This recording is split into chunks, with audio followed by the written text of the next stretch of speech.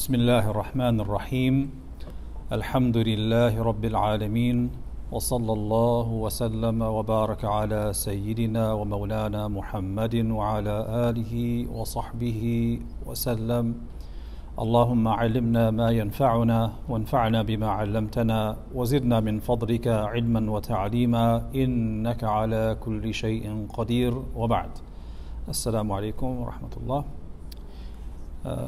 Does anyone know what lesson this is? Is this 4 or 5? I don't think I've been marking. Yeah, neither have I. But I can tell you Okay. So, we are working our way to page 61. Because at page 61 we get to working our way there. Yeah, we're not there yet. We're working our way to 61 because 61 looks at the meanings within the Shama'il, looking at each feature of the Prophet ﷺ, and therefore between page 39 where we left off and 61, we're going to try to go. We're not going to rush through it, but we also don't want to stick at one sentence and spend an hour, because otherwise we'll be here for the next 5 years. So we left off on page 39. So some parts of this section between 39 and 60 we may go through somewhat quickly. Other parts we'll focus on, but you never know. We may just get stuck on one part and elaborate, but Bismillah. So we were reading this section last class, and on page 39, at the second to the last paragraph, right towards the middle, after the poetry, the Shaykh says, the Prophet ﷺ was sent at a time when a long period had lapsed without messengers. Now, does anyone know what that time period is called? The Fatra, right. So you have the time of Sayyidina Isa alayhi salam, and then you have the time of the Prophet Muhammad sallallahu alayhi wasallam. This was about 500 odd years. And this time period in which there was no messenger on earth, this time period is called the Fatra. And the people in that time are generally called Ahlul Fatra, the people of the gap, the period in between messengers. And last week in our Ask the Imam session, we talked a bit about the Ahlul Fatra, because someone had asked, what is the status of the people born in that time, right? There's no messenger. So what is the ruling on those people in terms of their status in the afterlife? And there's a lot of detail about that, and there's different views, but anyhow, the author says here that the Prophet ﷺ was sent at a time when a long period had lapsed without messengers. Now, something I discovered just the other day, maybe I can share it in the group. There was a non-Muslim who was trying to undermine Islam and attack it. And he thought he found something, but it turns out to be pointing in the opposite direction. I don't know the exact year when it was discovered, but it was recent, and it was published in an academic journal. They found in Yemen a stone. You know, it's like in the mountains. There's a large stone, and on that stone were inscriptions cut into the rock, written in the ancient Himyari language. So this is a very basic form of Arabic, Hebrew, Aramaic, something or the other, is Himyari. The letters are not like Arabic letters, but the sounds are pretty much like Arabic in terms of the 3-letter roots and whatnot. And it was dated to about 500 or so years after the age of Isa ibn Maryam. So this is right before the birth of the Prophet ﷺ. And the inscription was made by some Himyari Jews. And in this inscription, there's a dua. And when you look at the dua and the root letters in it, they are saying, they use the word Rabb, right? It has that root. And then they address themselves as Bani Israel. And they say, we ask for your rahmah by the rank of the praised one. The praised one. And then the roots of the Himyari language for the praised one is im, hard ha, im, d. So mim, ha, mim, dal. This is before the birth of the Prophet ﷺ, and it has a prayer that contains the name of this awaited prophet to come to them. And they're asking Allah Ta'ala. And this is confirmed in the Quran, because in Surah Al-Baqarah we have the verse where Allah describes how the Jews of Yathrib would be in fights with the Aus and the Khazraj, and before their battles they would make dua to Allah, asking Allah to give them victory against these idol worshippers, asking, by the rank of the one whom you have promised to send at the end of time. And Allah Ta'ala mentions that in the Quran.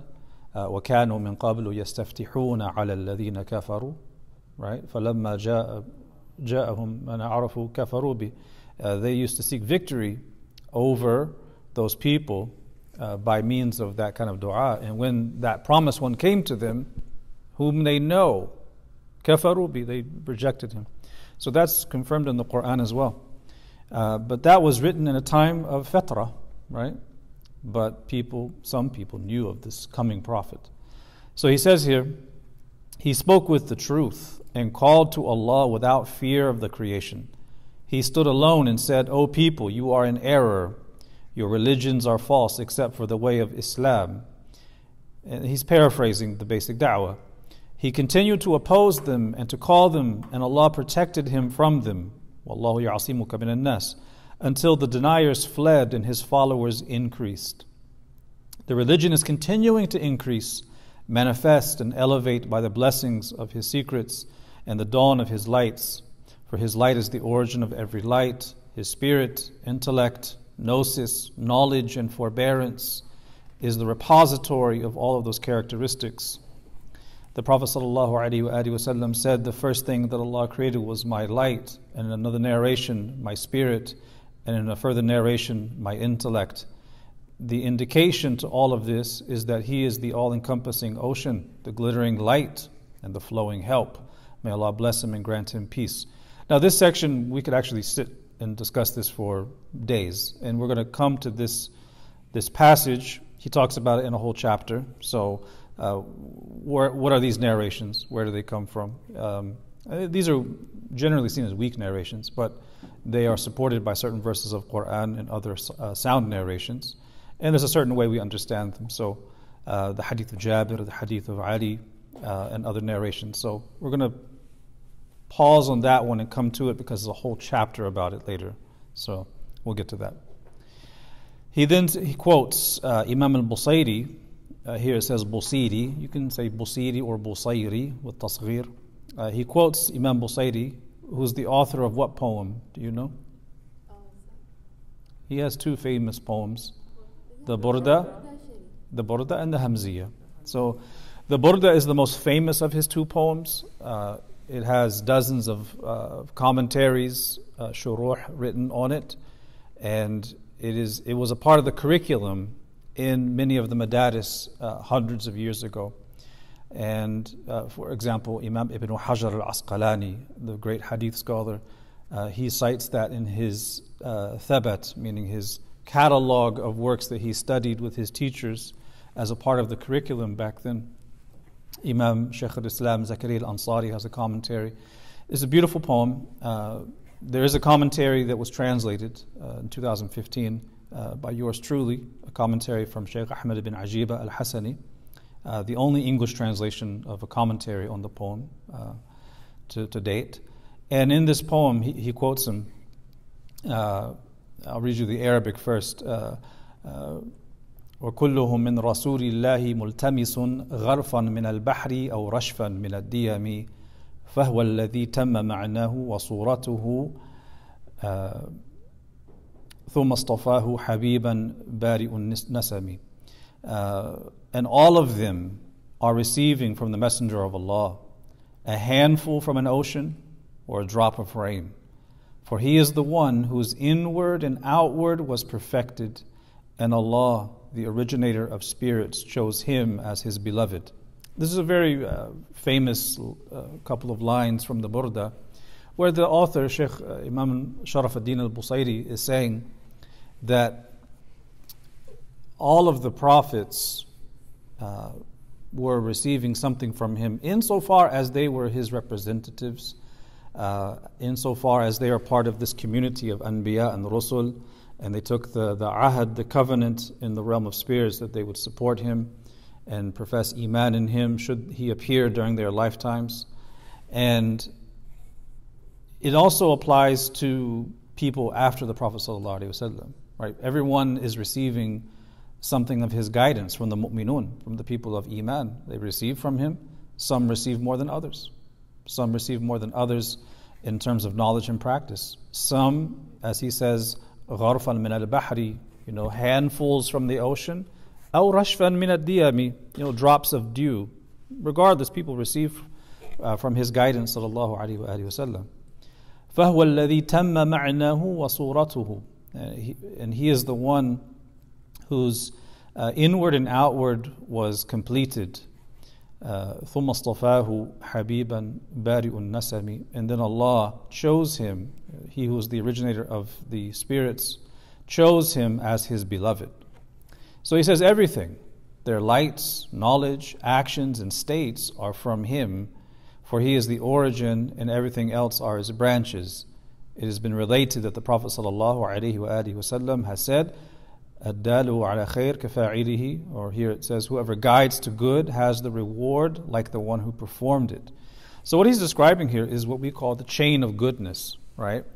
So here we are on this day. What's today's date? August 9th. August 9th, 2023.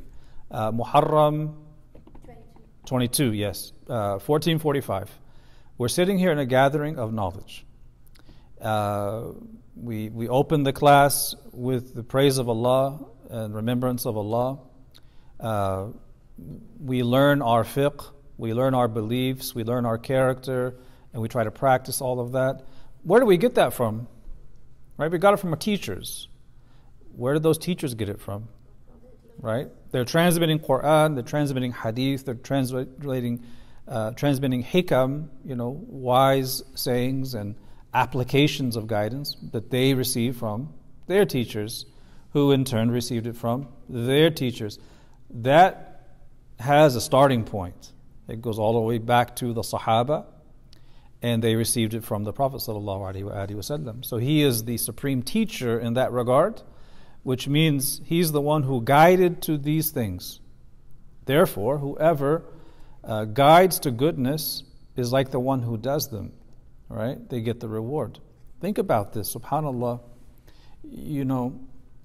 If you teach someone something of benefit and they act on it, you get the reward of their actions without it diminishing their reward in the slightest.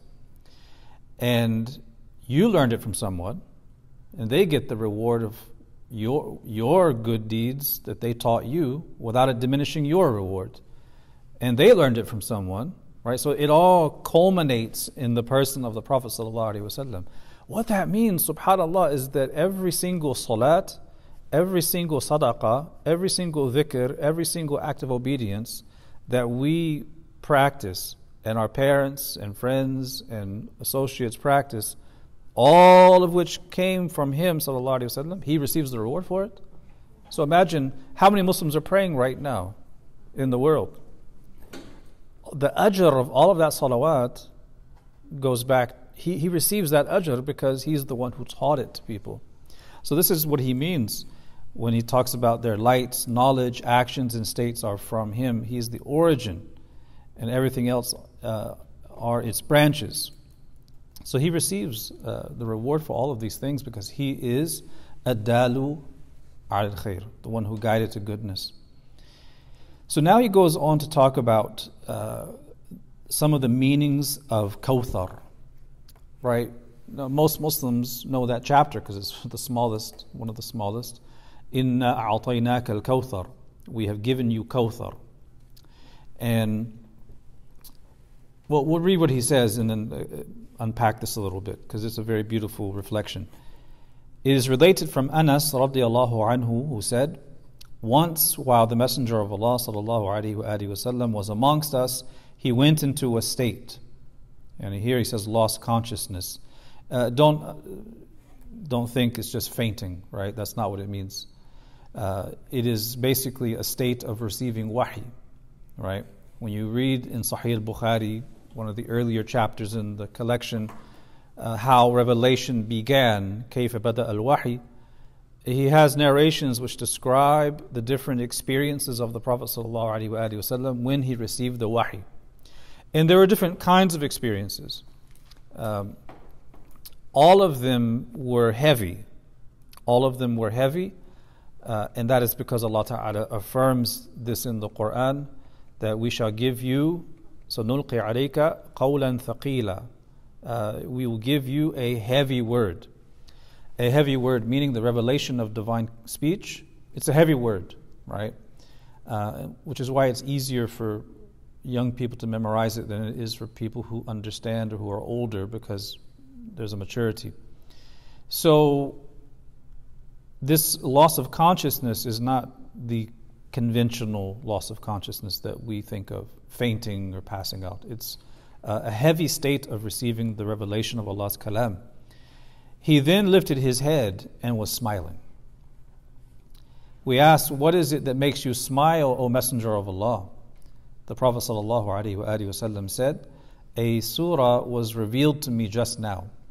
He then recited, إِنَّا أَعْطَيْنَاكَ الْكَوْثَرَ فَصَلِّ لِرَبِّكَ وَانْحَرْ إِنَّ شَانِئَكَ هُوَ الْأَبْتَرُ. Translated here as, to you we have granted al-Kawthar. Therefore turn to your Lord in prayer and sacrifice, for he who hates you will be cut off. I would translate this a little bit differently. I would translate this chapter as, indeed we have granted you supreme abundance. Right here, al-Kawthar. Therefore, direct your prayers to your Lord and sacrifice. Indeed, the one who disparages you is cut off. Is cut off. Abtar. He then said, sallallahu alaihi wasallam, do you know what al-Kawthar is? Now, this is interesting because the Arabs of the time, they knew what Kawthar meant. It comes from kathra, from abundance. But the word Kawthar is it's still ambiguous. What exactly is meant by Kawthar? So they gave the answer when asked, what does it mean? They said, Allahu wa rasuluhu a'lam. Allah and His Messenger know best. Now, we actually talked about this last week and asked the Imam, because someone had asked, well, what's the ruling on saying that now, right, after the passing of the Prophet ﷺ? So we gave a detailed answer showing that that answer is always true, and that the Sahaba continued to say that after his passing, as well as the Tabi'un, and the scholars as well. They would advise that if you're asked a question you don't know the answer to say, Allahu wa Rasuluhu a'lam. So this is a common answer that's forever valid, and you'll find dozens and dozens of hadith where the Sahaba are saying this, Allah and His Messenger know best. Even for basic things. One hadith, he says, do you know what day this is? And it was a Friday, and they still say, Allah and His Messenger know best.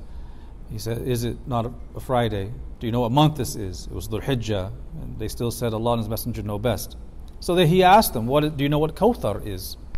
And they said, Allah and His Messenger know best. The Prophet ﷺ said, it is a river that my Lord has promised me. There is an abundance of good upon it. It is a lake or hawd, which my community will arrive at on the day of judgment or standing. Its vessels are like the number of the stars. A servant will be driven away from them, and I will say, O Lord, he is from my community. It will be said, you do not know what he innovated after you. Now, this is one of several hadith about Kawthar, and this one describes it as a river of paradise, alternatively, a tributary or source for the hawd, the pond at which the believers gather on the day of judgment, either before the crossing of the bridge or after. There's different opinions about that. We've talked about in the Lives of Man class. And this is, every prophet has a hawd, basically a watering spot where they gather with their communities. So the hawd of the Prophet ﷺ, he says, its vessels are like the number of the stars.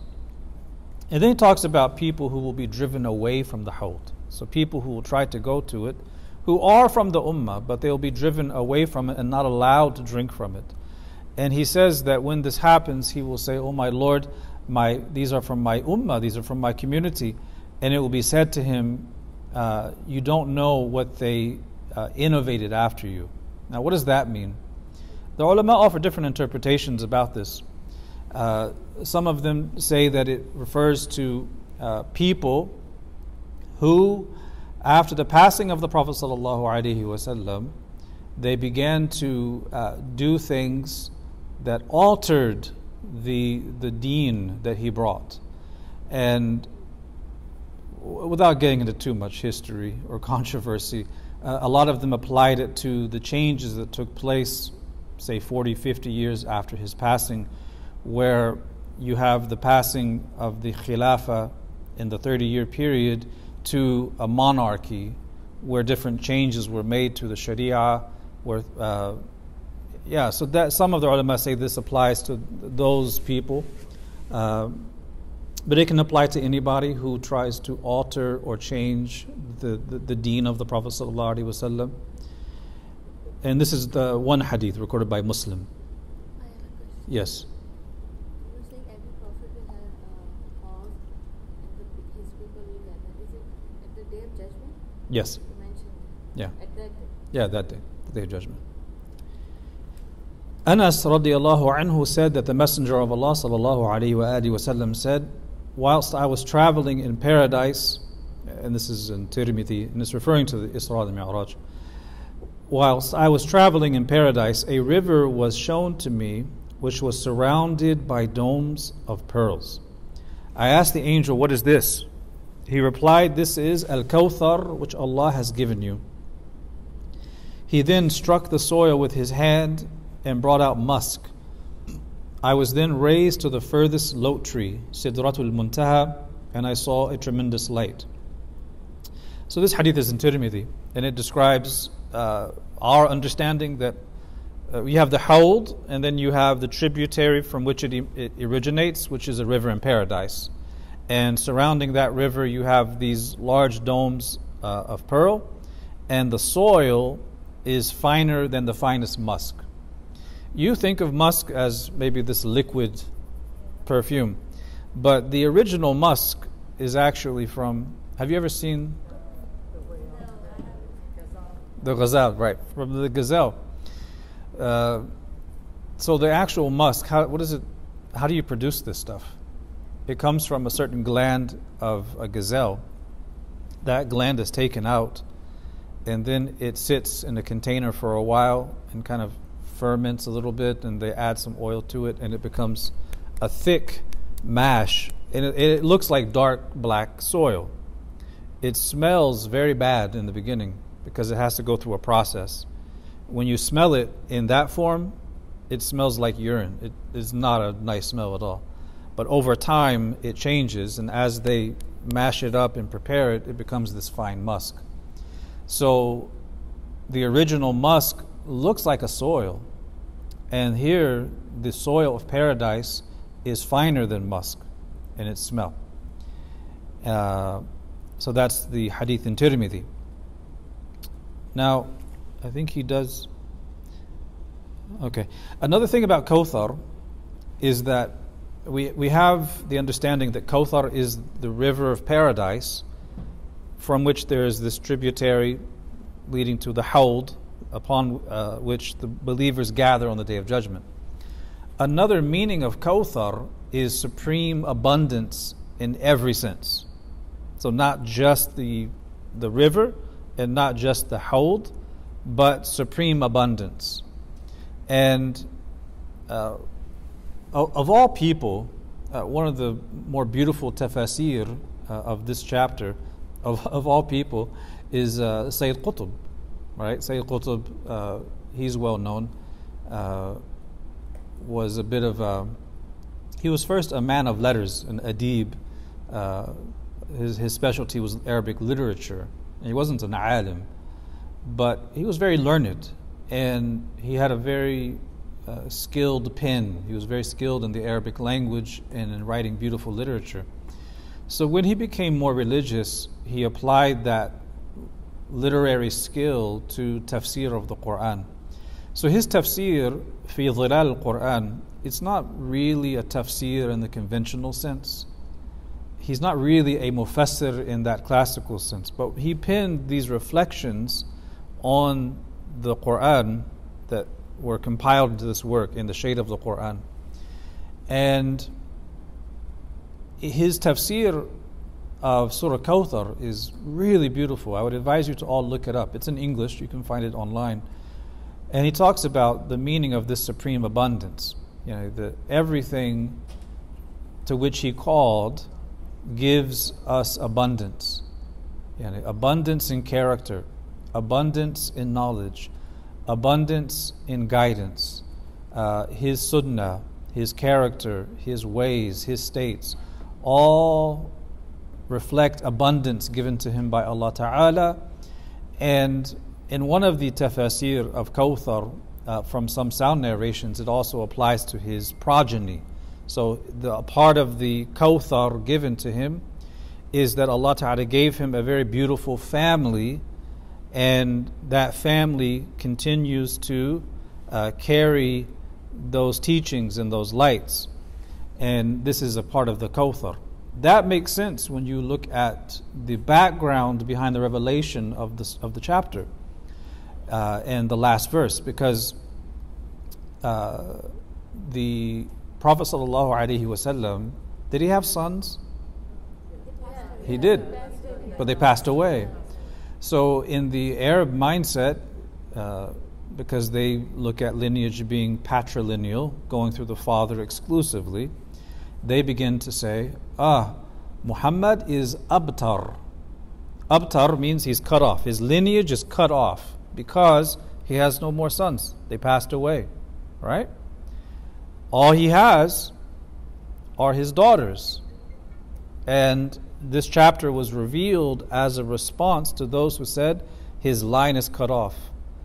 And the beginning verse, Inna a'ataynaka al-kawthar. So supreme abundance. And then at the end, what does he say? Subhanahu wa ta'ala, Inna shani'aka, those who disparage you with your lineage, disparage you in other ways, that person is abtar. They're the one who's cut off.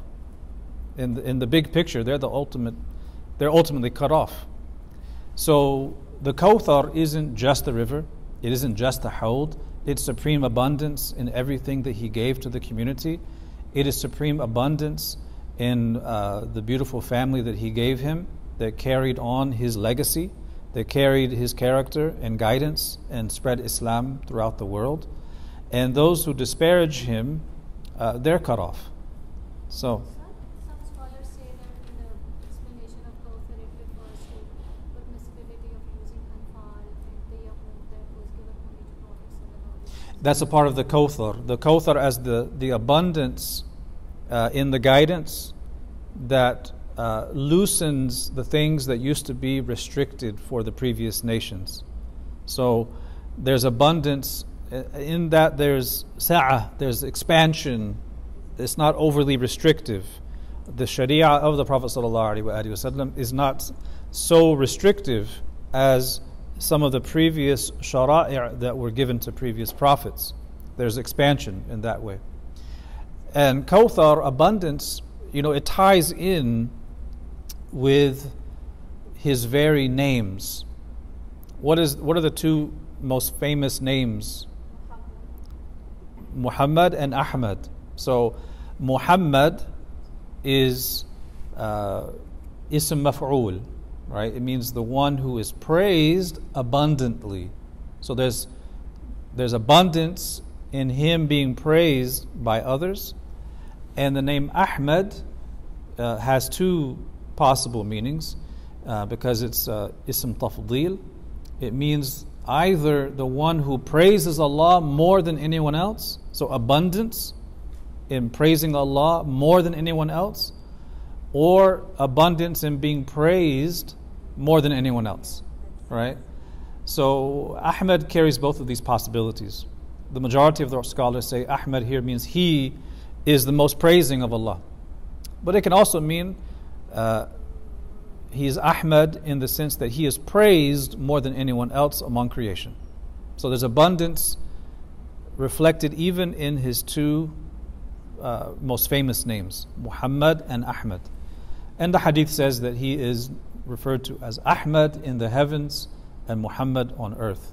So in the angelic realm, he is referred to as Ahmad, and in the physical, earthly realm, he is referred to as Muhammad.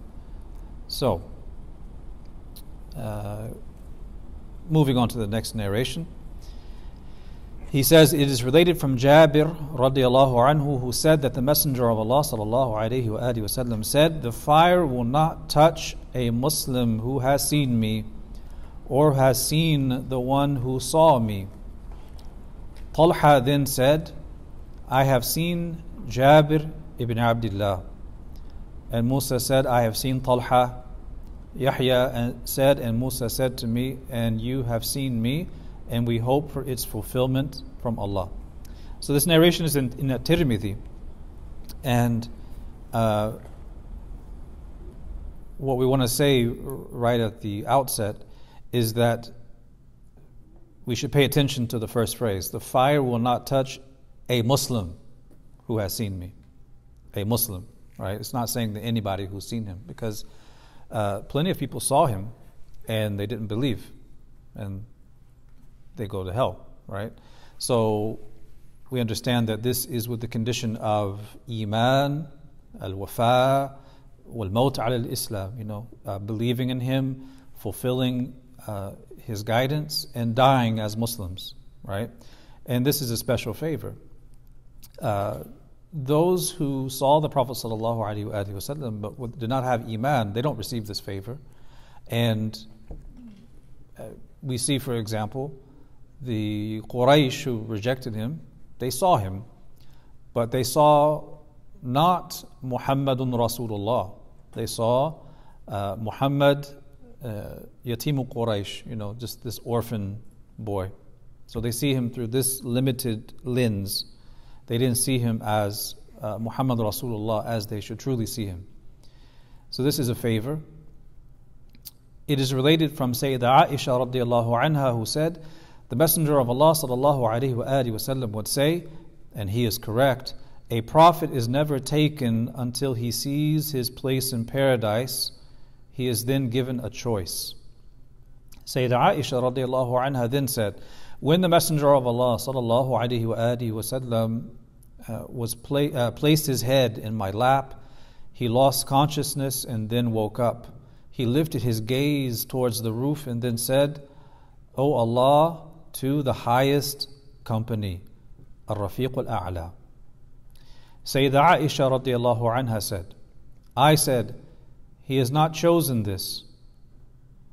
I remembered the hadith which the Prophet ﷺ used to mention, and he was true in his words, a prophet is never taken until he sees his place in paradise. He is then given a choice. Sayyidah Aisha radiallahu anha said, the last words that the Prophet spoke were, O Allah, with the highest company. The three have related it, including Tirmidhi, that the highest company are the prophets who reside in the highest of the Illiyin. So I'm not too sure the connection between this section and the section on Kawthar. Sometimes authors, they just write by what whatever inspires them in the moment. I don't know the connection between the two, but this is towards the end of this section, ending on page 42, before he goes into a new section about the miracles. The point here is the Prophet ﷺ was given a choice, and he chose that highest company once the message was fulfilled, once everything was carried out. And no others get the choice, right? You don't get to choose, okay, when do you want to go to Jannah? This was given to him, sallallahu alaihi wasallam, and he made that choice. The next section, it's not really a chapter, but it's a section in this general section of the book before we get to page 60, I think it's 61. And it's titled The Miracles of the Prophet sallallahu alaihi wasallam. Now, he doesn't limit the discussion of miracles to this section. There's a whole section further on that discusses the miracles in more detail. But it seems like he's just presenting some general miracles that illustrate the specialness of the Prophet ﷺ before going into detail. And he has a bullet point list here of about a dozen things before he talks about the character of the Prophet ﷺ. So we won't spend a long time going through each of these because they'll come later. And it seems, and Allah knows best, but it seems that what he's describing here as miracles is not specifically the technical definition of miracles. Now, what's the word for miracle in Arabic? Mu'jiza. But there's another word too. There's another word for miracles. Start. Oh, yeah, that's more of the theological definition, right? But so we talk about miracles in English. In Arabic, there are two words that reflect that word. Right. What do you call those? Karamat. All right, so karamat and mu'jizat. So in Arabic, you have words that they're almost synonymous to each other in their usage, and they only become different when you put them together, right? So bir and taqwa are paired. وَتَعَاوَنُوا عَلَى الْبِرِّ وَالتَّقْوَى, piety and piety, right? Now, if bir is by itself, it's not paired with taqwa. Bir is goodness and piety. When taqwa is by itself, it is goodness and piety, right? They have different roots, but when they're paired together, they obviously have a different meaning from each other. So bir is one thing and taqwa is something else. In which case, bir refers to acts of goodness, and taqwa refers to the inner consciousness of Allah and fear of Allah and staying away from haram. Right? So that's when they're paired together. But when they're by themselves, standing alone, they both kind of refer to the same thing. So bir is goodness and piety, and taqwa is goodness and piety. Karamat and mu'jizat are somewhat similar because they're both miracles. Now, when you pair them together, the difference is mu'jizat are for the prophets and karamat are for others, right?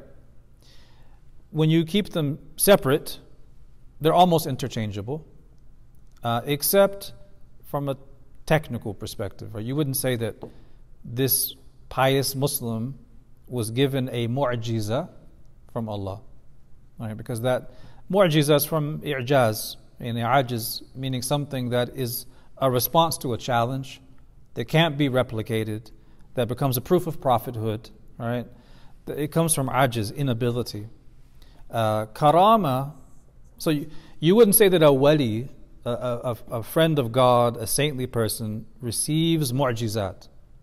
You would say he receives karamat, which are noble gifts, honors given to them by Allah that are miraculous in nature. It's not a response to a challenge. I remember you mentioning that, right? It's not a response to a challenge in establishing the truthfulness of prophethood. I remember Yeah. you mentioning that. Nobody gets it. So we wouldn't say that anyone who is not a prophet receives a mu'jiza.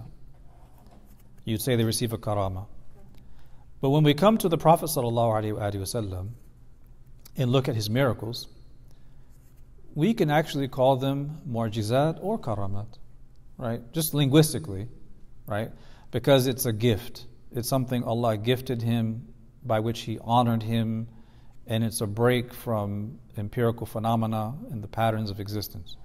So when he says miracles here, my understanding is that it's just the general gifts that Allah gave him, many of which were miraculous in nature, that could not be replicated and establish the truthfulness of his prophethood. The reason why I say that is because the very first one, he says the prophet's truthfulness in everything he brought and informed us of.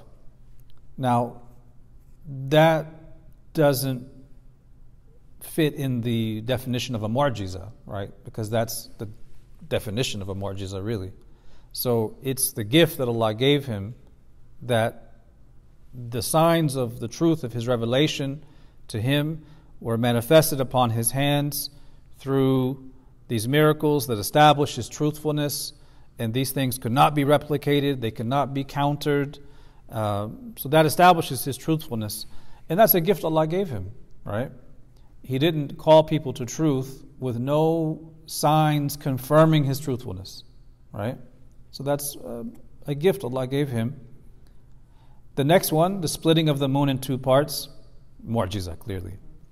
The rocks greeting him, would that be a mu'jiza?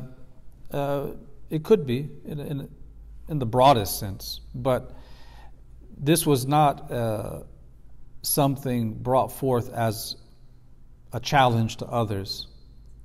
The greeting of the rocks was actually before he received the Quran.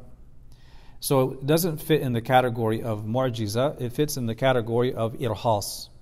Irhas meaning the signs and miracles that appeared before wahi, that were, what's the term we would use in English? Irhas is like the, you could say premonitions. There's a term I coined years ago when I translated it. I can't remember what it was. And basically the signs or breaks with nature that presage, right, his coming revelation, right? So the honoring given to him before he received the wahi, the rocks greeting him with salam, the trees walking to him, right? That occurred after wahi, so that is a mu'jiza. The child speaking to him, mu'jiza. We do know this one. Child speaking. Well, because a child, like, that's kind of like unclear. I'm assuming it has to be a child that is not expected to speak, like an infant, a baby. Small, Yeah. So there's narrations like this, narrations where the camels also communicated, right? And the complaining about their masters overburdening them with work. So being able to understand the communication of certain infant children or animals, right? There's some narrations to that effect. With these trees walking to him, which is Yeah, this was trunk one? the trunk where the trunk uprooted itself and walked across. Yeah. No, it's another. It happened at the time of a Ghazwa. Yeah. Prophet ﷺ had to go. Yeah, he was talking with some Bedouin man, and the Bedouin man issued this kind of challenge, and then that happened. Yeah. The testification of the lizard to his message. This is coming before wahi, right? Or right in the beginning of the wahi, right when he first received it. In the seerah works you have in the larger ones like Ibn Ishaq, Ibn Hisham, others, they have in that early section when they talk about his early life, that period immediately after receiving the Quran, the immediate revelation, how some of the animals would greet him with salam, and the rocks and some lizards. And they're greeting him with the title of Rasulullah, right? And also there's narrations about jinn as well, like yelling that, and people are hearing it, like announcing the arrival of this final messenger. There's a lot of narrations like that. The next one, he says, the transformation of essences, yani qalb al-a'yan, such as the stick that was given to one of his companions, and it became a sword with which he fought until it broke. The reason why he says transformation of essences is because wood is wood and metal is metal. Iron is iron. Wood doesn't become iron, and iron doesn't become wood. Right? For wood to become iron or vice versa, that is the transformation of essences. Right? The essence of wood is different from the essence of iron. So if it transforms into some completely different essence, that is the creation of Allah Ta'ala in that moment. That is a break with the patterns. That is a miracle. And this occurred, it mentions in the hadith, in the battle of, I think it was Uhud. Yeah. The army that was thirsty. And so the Prophet ﷺ placed his hand in a small amount of water, and then water flowed from between his fingers. The army then drank and quenched their thirst. In a narration, they numbered 1,500. So this narration is actually mutawatir. So it's one of those hadith that are mass transmitted because it was witnessed by so many people. It is impossible for that many people to all convene upon telling a lie. So this is one narration of several that speak about this incident. And one of the things we learn from our teachers is that, having spoken about Kawthar, they say that the most superior water is not Kawthar, it is the... They say that the most superior water is not Kawthar, but they say it is this water that flowed between his blessed fingers, sallallahu alaihi wa sallam. This army was going towards at that time for a battle, right? Yeah, and they're running out of water. I don't know the battle. Yeah, we just read that hadith, I think, last week or the week before in the Riyadh al-Salihin. That time? Yeah, I don't know which battle it was. I don't recall. And there's a few narrations which don't mention a battle. They just mention it as an event that happened. And Imam al-Nawawi places it in the Riyadh al-Salihin in the chapter on the permissibility of using various types of utensils for drinking water or using water. Because the hadith mentions that they were collecting it in a large stone container that was, you can say it was kind of etched out of a large stone where they would hold water. It went into this large container. And he uses that as a proof that you can use stone containers for water. It doesn't just have to be some other item. Food was presented in a pot, and the Prophet ﷺ continued to invite people who ate from it and then left having been completely satisfied. The people numbered 1,500 or more. This is the hadith of Jabir radiallahu anhu, and there's two narrations of this occurring. And there's narrations about this occurring with milk as well. There's quite a few. That's a long narration too.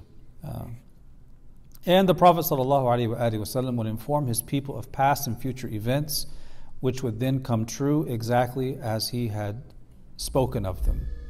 So these are a summary of some of the miracles and gifts Allah gave His Prophet ﷺ. He quotes Imam Busayri, who said, "And the Prophet has spoken of it. How many hidden secrets of the unseen has he brought forth?" The ilm of the Prophet ﷺ has been discussed at great length by the scholars. Perhaps the most detailed book is Jala'ul Qulub of Sheikh Muhammad bin Ja'far Katani in 2 volumes, where he talks about the extensive knowledge of the Prophet ﷺ and how Allah continued to increase him in knowledge, and how he spoke about past events and current events and future events, all of which were disclosed to him by his Lord. And these narrations have been collected into independent works, just illustrating the vast knowledge of the Prophet ﷺ. And all of that knowledge is wahbi, it's all bestowed by Allah Ta'ala. Nothing of the Prophet ﷺ is what we say dhati or intrinsic. It's all given to him by Allah Ta'ala, right? I have this. Sure. When you were reading the miracles of the Prophet sallallahu alaihi wasallam, after explaining then you said that for Prophet sallallahu alaihi wasallam we can call these karamat or mujizat. Both will go, right? Both Yeah. either this or that. Yeah. This is my struggle. Because this is a book written to be inspirational in nature. It's not a theological textbook, but I'm very linear and I like to organize things in my head and to be very technically precise. So when I see miracles as the header, and then the first line says his truthfulness in everything that he brought and informed us of, that truthfulness itself is not technically a miracle according to the definition of a mu'jiza. So when I look at that and I look at the rocks greeting him, that wasn't a response to a challenge either. So I'm looking at the word miracles here not as the technical meaning of miracles as we learn about in Aqidah, but as the gifts, the bounties, the things Allah gave him, which are miraculous in nature, that are astounding, but not all of them are technically mu'jizat according to the way it's defined by the ulama of Aqidah. That's all. I just like to be precise, right? So the prophecies also, in a way, his prophecies, which are just keep going, are also like it's a very special thing come because they're exactly happening and it's going on. Mm-hmm. So they also into mu'jiza. Okay. Yeah. So I guess, are you pointing out, like the first, if you read that, the Prophet's sallallahu alaihi wasallam's truthfulness and everything that he brought and informed us of, that could also be similar to the last point, Yes. where he would inform his people of past and future events, Yes. Yeah. which all came true. So it's like a miracle in and of itself. Yeah. Yeah. Okay, I get it. So not the very precise No. technical definition of mu'jiza, but karama in the general sense, both things with which Allah honored him and things with which he honored him that are miraculous breaks from nature, kharqul aada. So it encompasses a lot of things, but they're all honorings, right? Ways in which Allah honored his Prophet sallallahu alaihi wasallam. Now he ends this section with a discussion on character, and then leads into a new section about character. So he says, from among the many miracles is his tremendous character. وَإِنَّكَ لَعَلَى خُلُقٍ عَظِيمٍ. His tremendous character. May peace, honor, and blessings be upon him. Some of the scholars have said that whoever looks into his character, excellences, and unique attributes will know and acknowledge that it is a lordly miracle which no one can possess without divine help, and a lordly selection, yani istifa rabbani. They will realize that such characteristics have not been present in a single person before the Prophet sallallahu alaihi wasallam. And this is how he opens the next section in this chapter with the header, the character of the Messenger of Allah sallallahu alaihi wasallam. Now this is a beautiful thing. All of the prophets and messengers have excellent character, right? None of the previous prophets and messengers have character flaws in the way that we understand them. Allah has perfected their character, but they are not at the same level as the Prophet sallallahu alaihi wasallam. Now we mentioned in the last class that when you do a comparison, you have to be careful. You're not going to establish the superiority of the Prophet's character sallallahu alaihi wasallam by diminishing the character of the previous prophets, right? But if we do a comparison, we see that his character was one of absolute and perfect balance in every way. Whereas the other prophets, who are also purified in their character, they don't have the same exact balance, meaning their natures tend towards one thing or the other, but his was completely balanced. Now, one of the ways you can look at this is from the classical understanding in the pre-Islamic Greek and Chinese understanding of the temperaments, the mizaj, right, and how they affect the person, how they reflect in their character.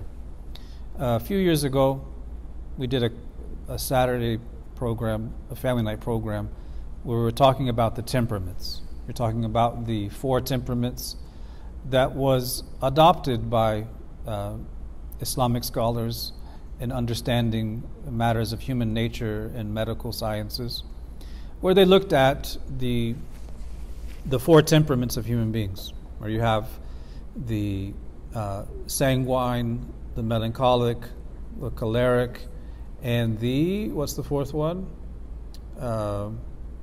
So sanguine, melancholic, choleric. How am I missing the 4th? Sanguine. That's associated with like air. Melancholic is associated with water. Choleric is associated with fire, I believe. And I just remember wood. Yeah, wood's in Chinese.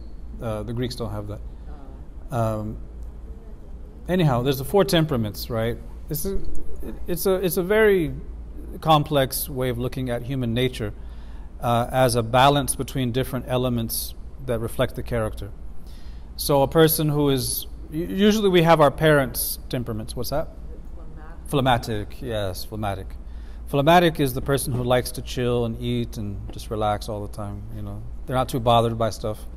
The choleric is the person who's very suited for leadership and, you know, managing people, and, you know, they have that personality. Sanguine is the very outgoing, happy, chirpy, talkative, center of attention. You know, the melancholic is the person who just likes to sit and read books and not mix with people, and, you know, they're more on the introvert side. So, you know, no one is 100% any of these, right? We all have aspects of each, but some people have more than others. Generally, we tend to take the temperaments of our parents, not 50-50, but we tend to reflect both of their temperaments within a certain range. But no one has 100% of each. And the scholars say that when you look at each of these 4 temperaments, what each of them means, how they're reflected in character, no one has them all in perfect balance except the Prophet ﷺ. Meaning, he's not veering towards the melancholic or towards the sanguine or the choleric or the phlegmatic. He's not more of one than the other, but everyone else is. Some people are 90% phlegmatic, 10% whatever else. Some people 50-50 more or less. 20, 80, 30, 70. Everyone varies.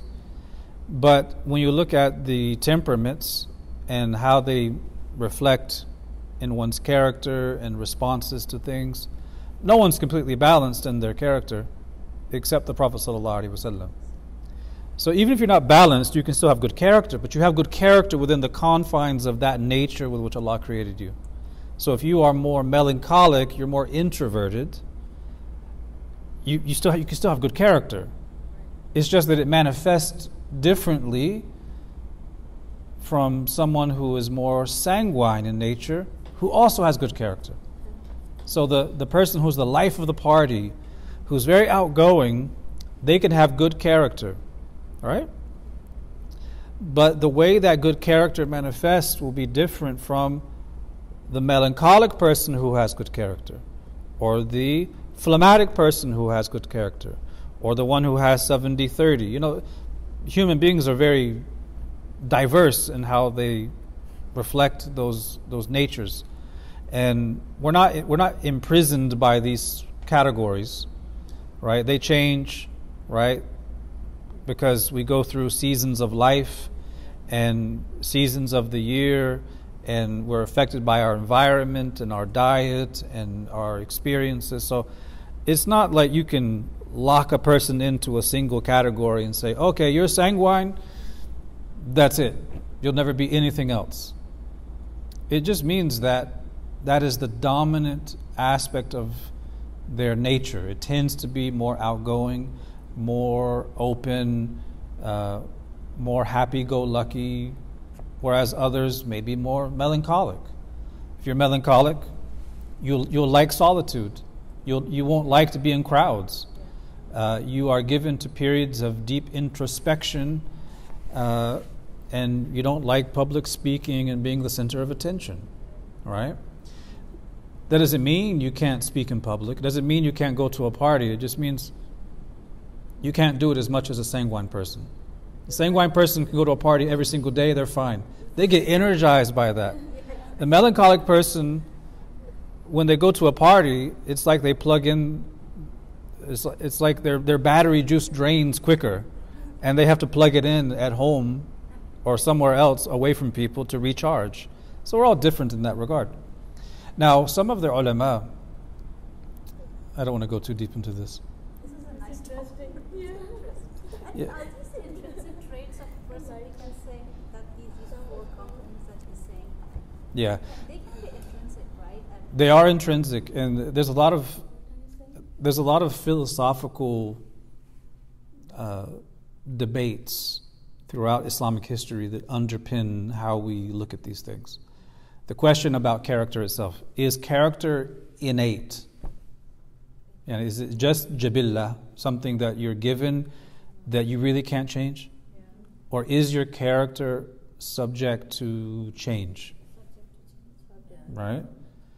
It's a little bit of both. It's complicated. It's complicated. It's not that Because simple. it's Not one. genetics, It is some you just got and some you learn and pick, right? Yeah. It's not one. It's like Abu Bakr Because it's Siddiq, الحمل بالتحلم. soft, yeah, right? Abu Bakr Siddiq, when they say the nature can't be changed, right? The nature cannot take out. There's one aspect, not all, which cannot be.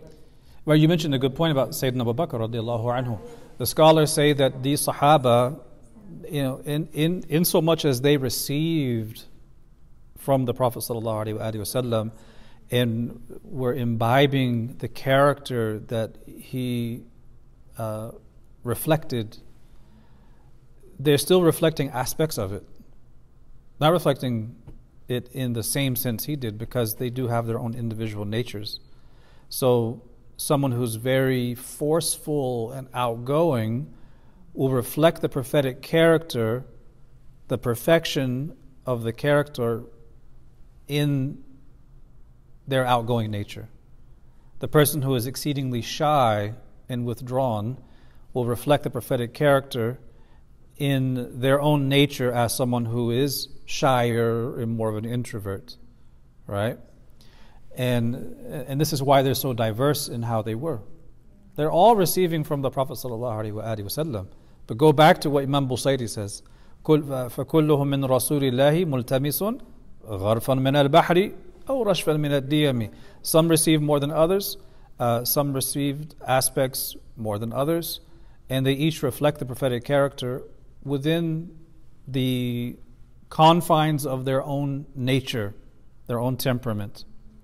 Imam al-Sha'rani, he says in Al-Uhud al-Muhammadiyah that when you look at the Sahaba, radwanullahi alayhim, you see in their character and behaviors, their ways of being, you see basically a reflection of every possible way of being within the community.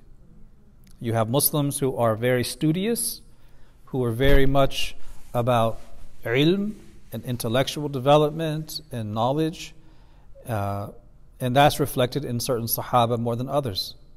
right? You have the ulama of the Sahaba, the mujtahidun of the Sahaba. You have Abu Huraira, you have Ibn Mas'ud, you have Ibn Abbas, right? Then you have those who were more geared towards isolation and ibadah, Abu Dharr al-Ghifari radiyallahu anhu, right? And you have Muslims who are more like that. But then Imam Sharani says, you also have people who are kind of like those Sahaba who struggled with drinking alcohol, right? You also have people within the Ummah who are kind of like those who were just very anonymous. You don't know much about them. They're just they do their own thing. They come and go, and you don't know much about them, right? So it's all reflected. Anyhow, we kind of got off track here a little bit. The point I was making is that if we look at the four temperaments as a blueprint and how character is reflected in one's temperament, no one is completely balanced between all four of these, where they're not veering more towards one than the other, except for the Prophet ﷺ. Imam al-Suyuti mentions this in his book At-Tibb al-Nabawi on prophetic medicine, and he talks about the temperaments, and he says that no one is completely balanced except for him ﷺ. And in the traditional Islamic model of health, it is actually to get your temperaments balanced as much as possible, recognizing the inherent limitations of that because of your own nature. No one's going to attain that perfect balance, but health is basically working to get to that balance. If you are veering too much towards one than the other, it could reflect in aspects of your character that are negative. So there is a connection between good health and character. There is a connection. And the point I wanted to mention is that the reason why the character of the Prophet ﷺ was so miraculous is that it reflects complete balance. Right? It's not going too much this way or too much that way. Every single incident in which he deals with people is a reflection of the very best character you can have in that situation, right? So there are situations that call for being very forceful, and in that situation, that is good character. And then there are situations where being quiet and forbearing is the best character. The problem is if you are quiet and passive when you should be forthright and brave, that's not good character.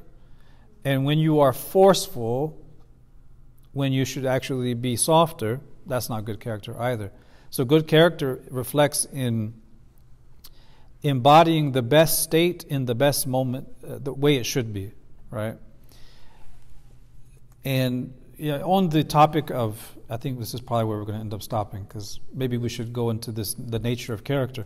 There's a long historical debate among scholars about the nature of character, what it is. Is it amenable to change, or are you stuck with your own character?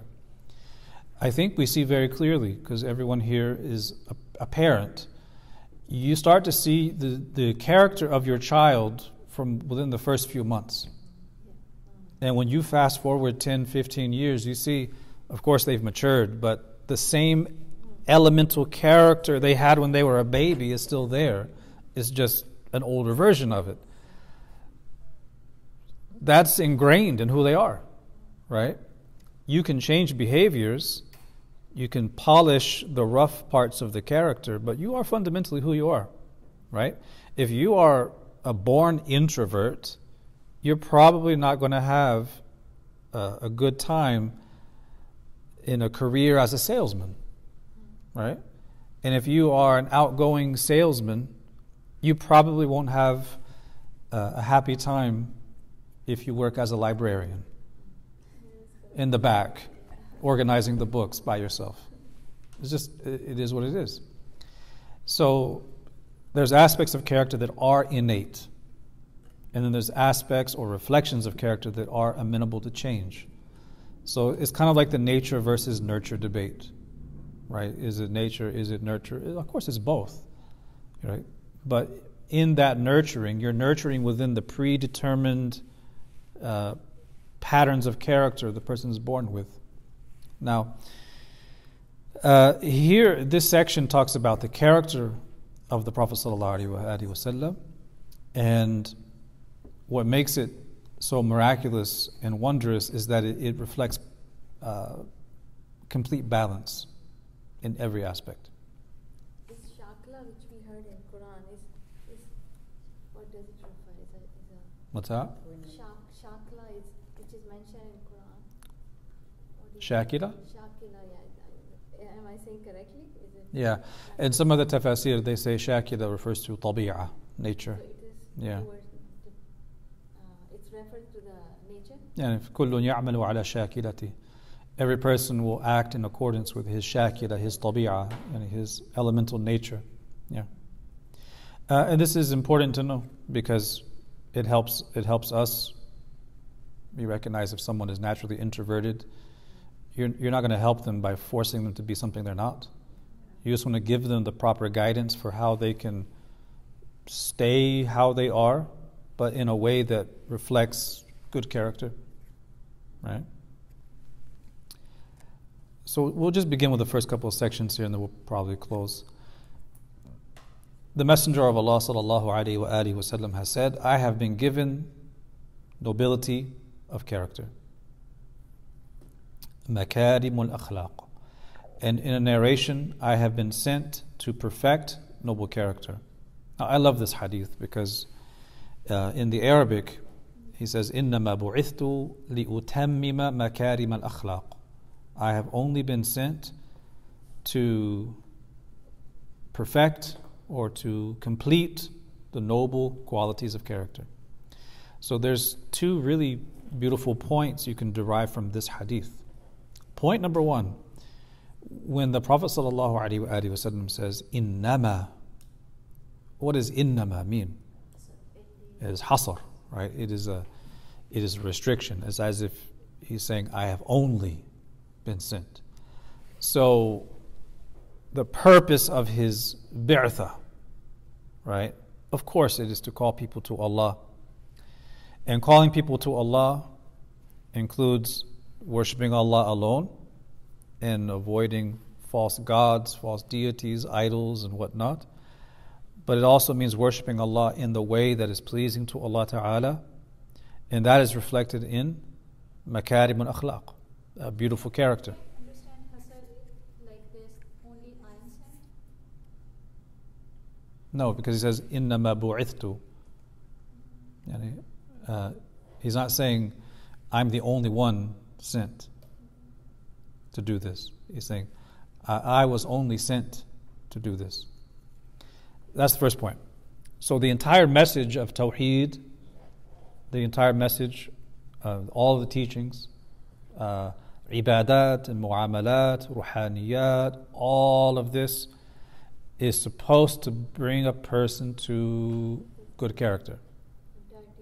Yeah. So if a person is learning these things, but it doesn't improve their character, or they become worse in their character, something is wrong with them, right? It's supposed to lead to that, right? So that's the first point. The second point, he says, لِأُتَمِّمَ مَكَارِمَ الْأَخْلَاقِ. He says, to complete or perfect noble character. This is profound, because he does not say, إِنَّمَا بُعِثْتُ لِأُؤَسِّسَ مَكَارِمَ الْأَخْلَاقِ. He doesn't say, I have only been sent to establish or found good character. When he says utammima, it means it was already there from before.